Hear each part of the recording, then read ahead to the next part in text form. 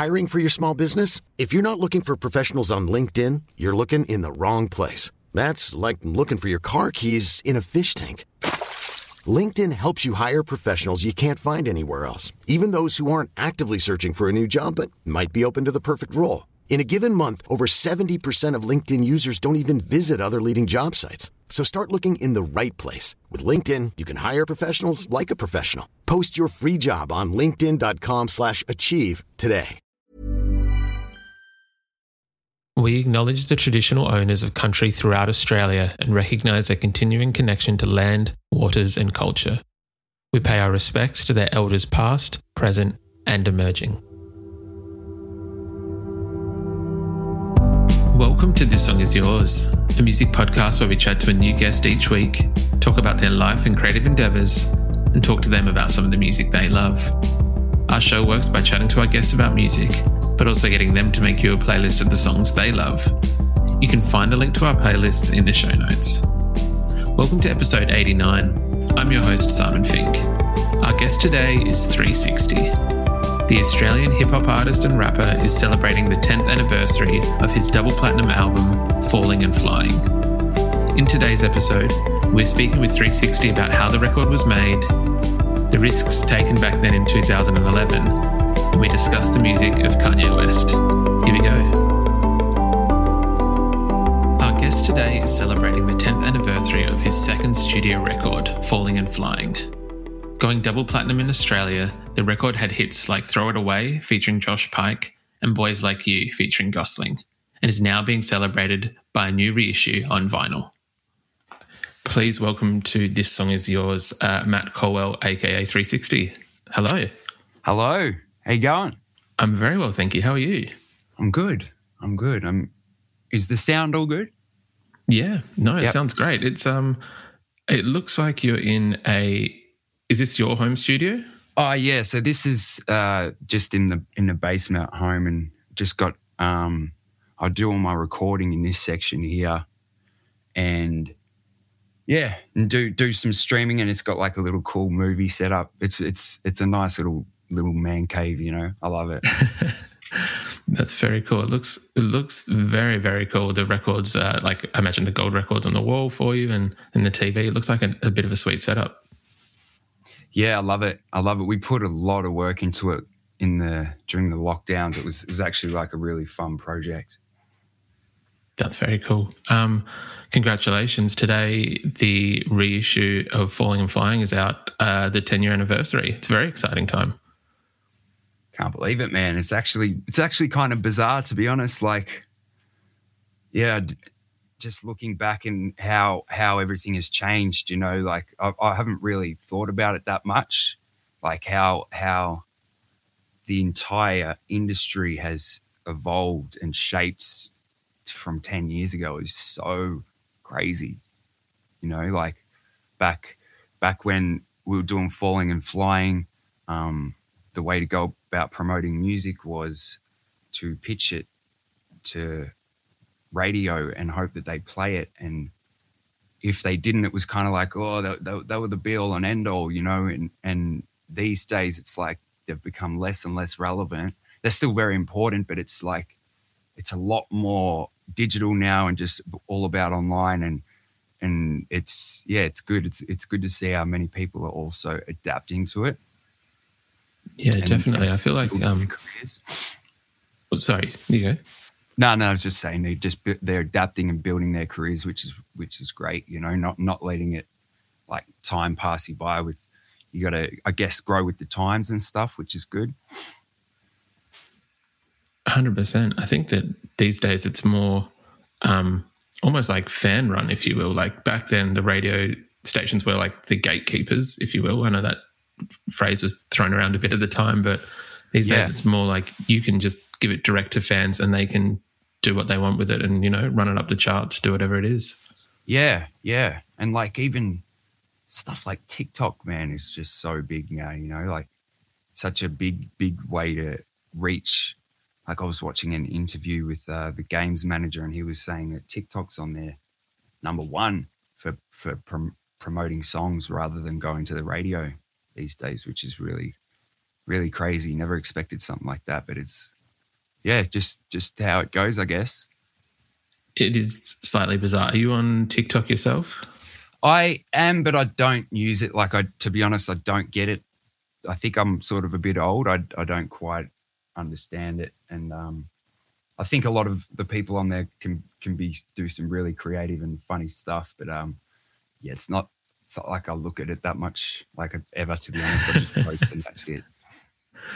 Yeah, that's very fair. I think that I might be in that same boat. I view some like music related stuff on there, but I don't quite understand the trends, or I think if I do, I'm about 5 trends behind. It's not, yeah, not worth it. Going back to the record, it is 10 years, as we said. It's just crazy to think, because that album, I feel like in the last 15, 20, 25 years, Australian hip-hop has kind of come more to the forefront with yourself, Hilltop Hoods, Briggs, Draft, Illy, like a number of massive names. But at the time, it was still growing. The album itself was massive 10 years ago. It was a huge kind of jump, I think. What do you remember at that time from kind of having it released and seeing it, become this much bigger beast? It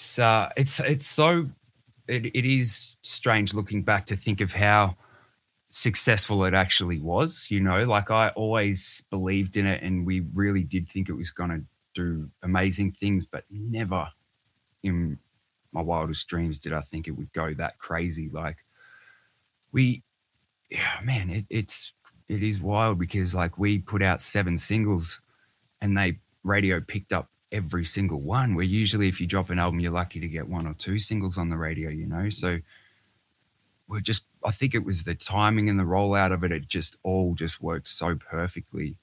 And it was also very lucky back then, because there was like 50 festivals a year, where like these days there's 2 or 3 or something like that, you know what I mean? And so we were, playing so many festivals, just a great time to come out. Yeah, it's trippy to think of to release something like that, to really kick a goal like that is such a big achievement. I'm very, very proud of it, for sure. Yeah, of course. It doesn't feel real though. Like when I say that, it still doesn't feel real. Is there a little bit of like,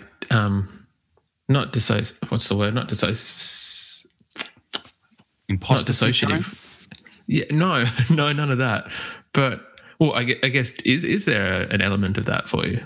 Yeah, there really is, man, because like people will come up to me and might say the most incredible thing, like say, this song saved my life or stopped me from committing suicide or something. And that kind of stuff means so much to me, but I often in my head will be like, that can't be real. Like I can't have that kind of impact on someone, you know what I mean? And even just the smallest, praise, I often think, yeah, I don't believe that.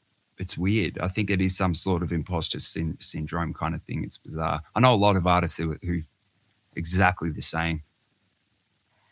I feel that while it, I can imagine it's weird for people to, continually come up and keep saying things like that to you, because at a certain point you're trying to process it in terms of the effect you've had in your studio with them outside. But the record itself at the time, I think part of the success, there's a few things that I want to touch on throughout today's interview, but one of them was like the honesty and rawness, if you will, of your lyrics in terms of,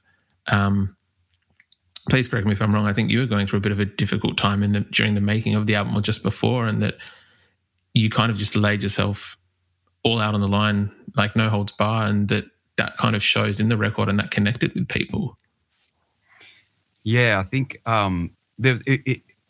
looking back, I think the name of the album was very, like, couldn't have been better, Falling and Flying, because it was a mixture of both. It really was a lot of flying and a lot of crashing going on at the same time. So, and those kind of songs where I do just write more personal stuff, and stuff from personal experience, I think that's where I write better music for sure. I think that's what people gravitate towards as well. They like the openness of it. It's got to, like sometimes I think, you know, I love, because I like doing it, but there's some things I'm just like, I just got to keep that to myself. I think just maybe write that and don't put it out because you just give too much information sometimes. Well, I'm really curious in like the art form of balancing that act of like lyric writing, being honest, raw, emotional, but without being too honest. As you said, there's some stuff you don't want to put out, or, you know, some lyrics people might think, not you yourself, but we've spoken to a number of artists where they're like, people might think I'm a fucking crazy person if I put that out there. Like, how do you kind of find that line between what's appropriate for you to put out? It's a tough one. I talked to my therapist about it. I like to say, all right, I've touched on this subject, but I don't know if I'm actually cool with putting it out. So if it's something that, you know, I'm usually happy to talk about mental illness and addiction and stuff, but sometimes when the shit gets real dark, it's hard, it is really hard to know, honestly. But it's all, sometimes it's just not even about putting it out. It's just writing it. Like if I'm going through something very dark, just writing it, even if it does nothing, like even if I don't record it or anything like that, just simply getting it down is super therapeutic. It really, really helps. Yeah, of course. I can imagine just acknowledging it and then being able to put it aside. Yeah, that's it. Yeah. The music of the album at the time, these days I feel like genre blurring is kind of, you know, old hat. Everyone is doing it, but back 10 years ago it wasn't as common, and I feel that you took a huge risk that obviously, as we're discussing, very successful album, it paid off. But it was a massive risk at that time of, you know, blending hip hop, rap, like folk with Gosling, Josh Pike. Like, what were you thinking when you went into the project and was like, let's do this, let's try putting these together? It, like at the time, there was a specific kind of sound to Aussie hip hop, and people who did try and push the envelope a little bit or make some more poppy influenced stuff it was really frowned upon. And I come from that background of being a very, like, going into the underground scene like crazy, and for me to come and then like do this, like I used to make all just very raw classic hip hop, and then to come and to make something that's so poppy, and it was there was a big internal conflict going on at the time. You know, like I was so worried about putting it out because there's a lot of the people in the scene that I looked up to, I knew would just straight away just be like, this is some sellout shit, you know, and just not be on board with it. And that was like, there was almost songs that I took off that I'm so glad I didn't, because I thought that was the reason why. And it took me a while to get over that, but I realized that, you know, I'd have been selling out more if I didn't do what I wanted to do and just did what I thought others wanted me to do.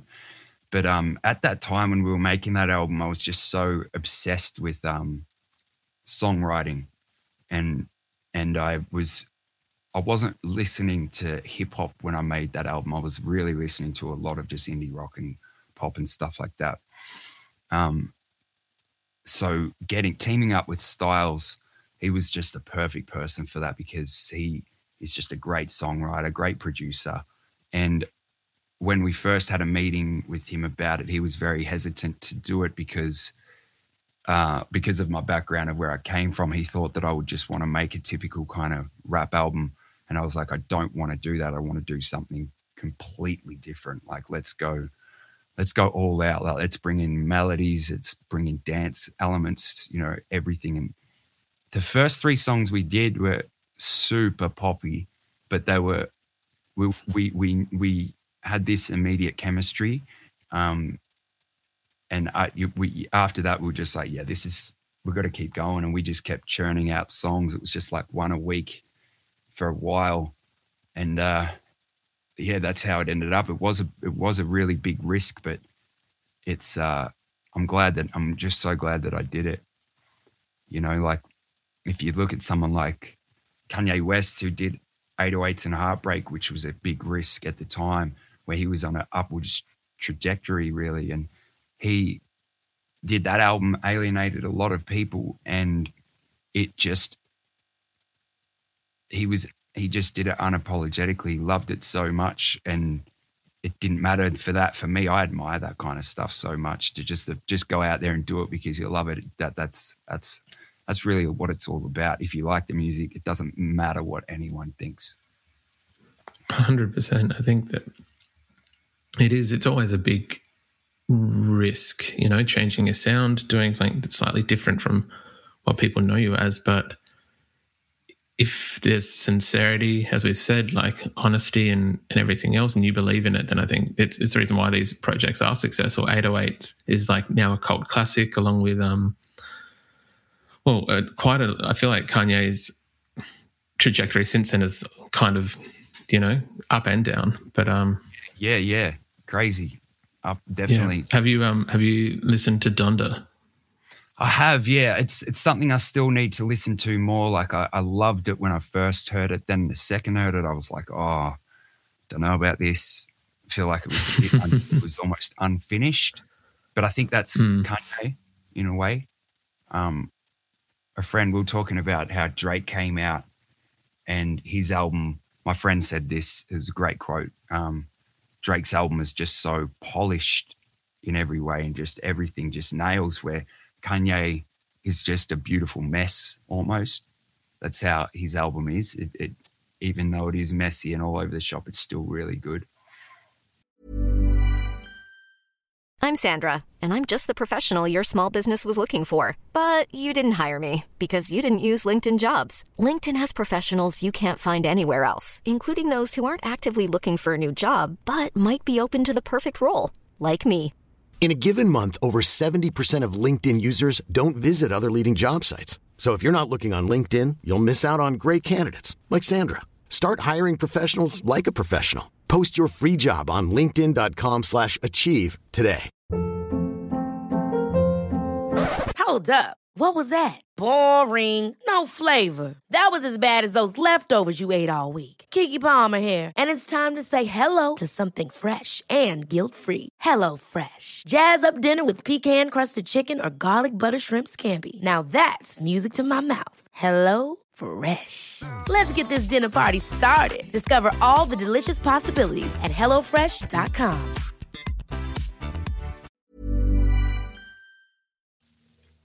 I would agree with that. I think that's actually quite a nice way to sum up. Yeah, both. Yeah. I don't know if I'm into it that much. I did dig it at first, but I need to spend more time on it. I think it might either grow on me or it won't, you know. But I really enjoyed Drake's album. First listen. That one, yeah, agreed. That one on the first listen, it is quite polished, but it is an enjoyable listen so far. So see how it goes with time. It is only, you know, a few days. Where are we? A week or so old. Yeah. What are your thoughts on? I feel like Aussie hip hop over the last maybe 3 or 4 years has become somewhat more not Americanized or westernized. I feel like it still has an Aussie flat flavor to it, for lack of a better term, so I apologize for that word. But yeah, like, what are your thoughts on, because I feel like when yourself, Hilltops, all the acts we mentioned before, there is a distinctive Australian kind of I don't want to use the word flavor. Fuck. What's the word? No, it's like, I get you. It's like the accent and the style. The new wave of rap is very much more melodic, and a lot of Aussies do go between the American accent and the Aussie accent and stuff like that. I actually really like it, man. Like I think it's not that kind of new wave of music. While it's not something that I listen to that much. Like, I appreciate it for what it is. Like, I think it's incredible what those people do. Like what Kid Laroi does, you know, like get in Juice WRLD with someone, they get in there, they put on a beat and they freestyle, and whatever comes to them is what they put down. It's not necessarily very heavily lyrically driven in a lot of cases. Juice WRLD definitely was, and Kid Laroi is definitely in a lot of ways too, but that's not what it's all about. It's just more about the energy. And I think that's when people create without thinking, that's the purest form of making art. I really believe that. And people have figured it out. It's like it's almost like a cheat code, you know, to make songs, like to just go in there, put a beat on, freestyle. Don't say any lyrics while you're doing it. You're just freestyling melodies and then piecing the lyrics to it afterwards. And that the way they're doing that, they're able to churn out like 10 to 20 songs a day, and it's brilliant. I really love it. It's like its own genre. But in Australia, I think it's so cool to see that there's an avenue, there's a lane for everyone. Like there's literally people that rap like old school 90s Wu-Tang style stuff, and if they're good, they get a big following. Or there's people doing the more UK drill kind of sounding stuff, and they're killing it. And there's people who do the super poppy stuff. You know, if the music's good, it'll work and speak for itself, I think. So Yeah, I'm with it all. Like I really love watching how it has evolved, and I think Future had such an impact when he came out, and how it was sort of that mumble rap era where he kind of came out doing this new style, made it popular anyway, and then it was just influxed and people experimenting and just like going off it. It's really, really cool. Is it a kind of it's not a genre, but like, is it a direction that you could see yourself trying out? Like with Falling and Flying, it was trying out new things. Is it something that you've looked at in terms of pushing boundaries, trying new directions for 360? Yeah, so I like the music, and one thing that for me when I write, I know that I have a very it's almost mathematical in the way that I flow and write lyrics and stuff. And the way that it's the way this new wave is, that's not how it's done. It's all about just finding the pocket that you flow in on the spot. But I know that I need to get out of my comfort zone if I want to get better as a rapper and as an artist. So I do things like, man, it's funny. It sounds crazy, but I get like download a Young Thug song, an instrumental and the song, and then I'll record the whole song doing Young Thug's bit, Future's bit. I did this song called Paddock Water, and I just wanted to do it to see how I would go sounding like that. And yeah, it's really cool to do something like that, because it made me, you know, it gives me new ways of delivering, or, you know, I might not necessarily go down that route of making that kind of music, but I'll learn from rapping that way, or maybe some different types of vocal inflections or tones, or, you know, just way I can pronounce words and stuff like that. I think it's a good way of trying to upgrade, I think. Yeah, definitely. It's like a way of mastering your craft almost, just like practicing. Yeah. Do you think that there's enough people that, and obviously we don't know the inner workings of every artist, but that there are some artists that just kind of, you know, stick with the same tried and tested formula and do that? Do you think that that is something that more artists should be doing in terms of, you know, like even if they don't release a full album of like mumble rap or whatever it may be, whatever genre they are, that they should be kind of, you know, like testing those waters and really working on a craft instead of just lucking it, for lack of a better term? Yeah, I think people get complacent in their in a formula that works, you know, and that's okay, you know, it's all good. But I really love seeing people adapt, like, and evolve. And like I've noticed with the New Bliss and SO stuff, I can tell their flows that they're doing now, they're new to them. Like it's not the same Bliss and SO that you would expect, you know what I mean? That you can tell they're trying new things, and I really like that. I love. It's something I have to focus on doing, because it's the only way I can get better and master that craft. Like you said, you know, like it has to be done. I love seeing it, but it is understandable if there is a formula that works and you stick to it, and that's how you make music. That's I get that as well. Yeah. That's no disrespect to anyone that does that. Absolutely. With obviously we've been talking about the past and the re-release of the album, which does obviously bring up it's a little bit of a, not a dumb question, but it's a question that I think everyone would be expecting me to ask, is that can we expect new music from you anytime soon? Yeah, absolutely. There's I've been writing. I've been on a tear, just going so hard writing. I've got so much new stuff, and I don't want to roll it out in a typical fashion. I don't want to, like, at the moment, there's no album on the way. I'm not writing with an agenda for an album, but I do have a way that I am thinking I want to roll everything out, and I've got so much new stuff. I've also got a lot of songs that are in the vault, like from over the last 7 years or something, songs that I haven't put out, and there's hundreds of them.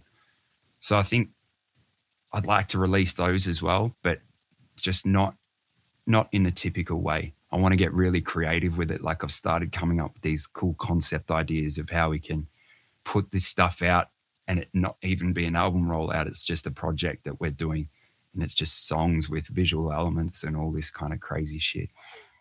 Yeah, that sounds very cool. Do you think that, so we were talking earlier, like 10 years ago, best way to get your music out there was through radio. With how technology's changed and everything else, do you enjoy that now that you are able to have these more creative ideas of rolling out the music, or having fans having access to music in different ways, whether it be, as we discussed, TikTok, it could be NFTs, it could be whatever it is. Is that something that, like, you now, is it an enjoyable process, I guess, as an artist, being able to come up with ideas like that for releases?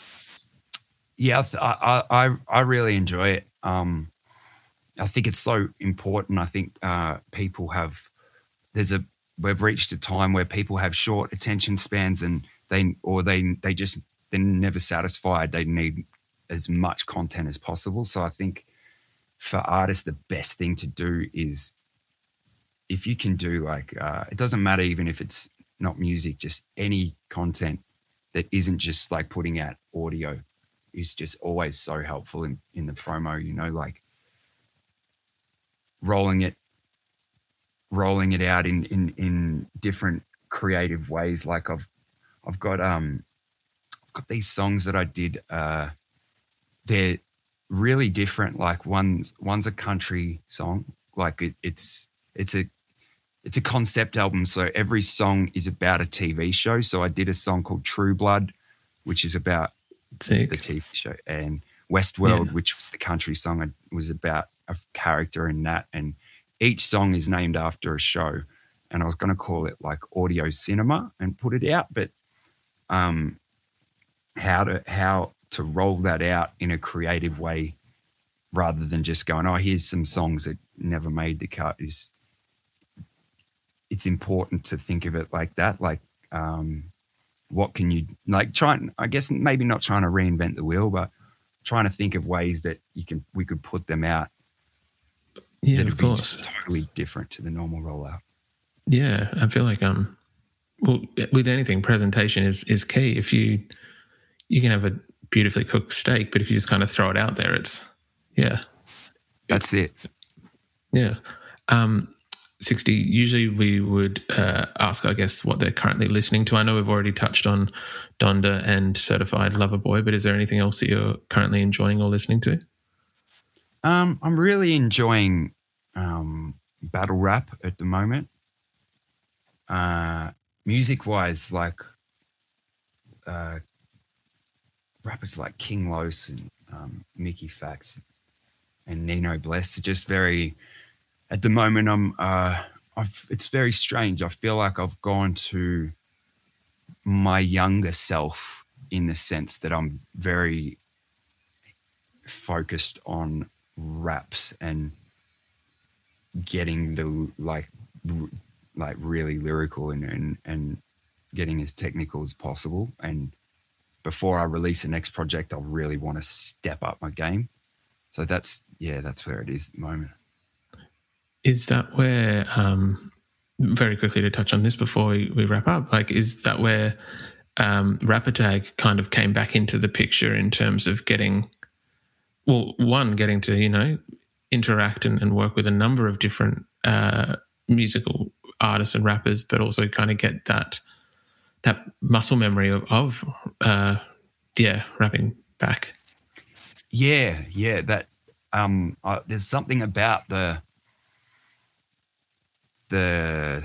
live rap video, like in the Rappertag, there's something about when rappers would do freestyles on radio shows. There's something about that I'm really loving at the moment. And with the Rappertag, I've been floating the idea to reintroduce it again, and it just never felt like the right time until now, especially with all the lockdowns and stuff going on. It's just like, all right, this time let's really make it something special. Where last time I just put out the video and just let it go organically, and whatever happened. This time we've got, I'm not running the social media or anything like that. I'm just sort of overseeing it in the background, but we've got really, really big goals with where we want to take it. We want to take it to the US and the UK. I think with the right backing and with the right artists involved, like, can you imagine how crazy a Rappertag would be in the US with some of the best rappers there? Like, obviously it wouldn't be something that I would start. Like, I wouldn't start the Rappertag in America. It'd be something where we take it to someone and say, look, we've got this idea. Let's do it in the States. I think it could be really, really cool. And I love it because I just love seeing all these different styles come in, like people coming in with more modern sounding stuff or more classic. You can do anything in Rappertag you want. And it's very exciting. It is a very cool idea, and I was glad to see it back the second season. I'm going to forget who it was, but there was one, I think it might have been episode 2 or 3. Was it Nerve? Nerve, yeah. Like fantastic. I don't know. There was just something about like the flow of the rhyme that he was putting out was fantastic, and it is a very cool idea. So hopefully that idea does take off in the States and the UK, Europe, and kind of just continues to grow. Yeah. I honestly have big goals. Like I shoot for the fence, so I'm aiming as high as possible. Like I want Eminem to do a Rappertag eventually. Like I want Leroy on the Aussie Rappertag.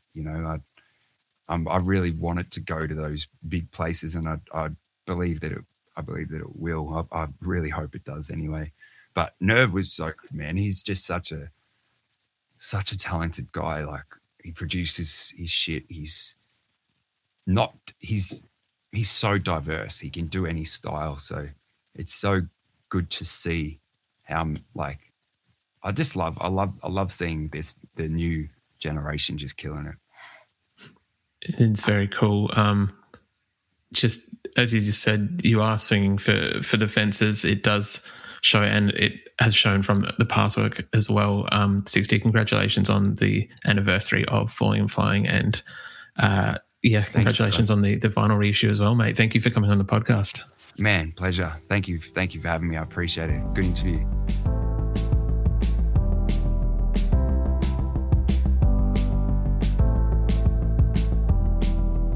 And that's our show. A massive thank you to 360 for his time. The Falling and Flying reissue is out now, and we've left links in the show notes if you'd like to buy the record. We also want to give a huge shout out to Miriam at EMI Music for helping out with today's interview. You can find a link to our Spotify playlist in the show notes, where you'll be able to listen to all of our guests' picks. If you like this show, please subscribe wherever you get your pods and stay up to date when new episodes are released. We release new shows each Thursday and Friday morning, with guest playlists streaming on Spotify at the same time. You can follow the playlist profile on Spotify, and you can follow us on Instagram, Facebook, and TikTok. Until next week, cheers.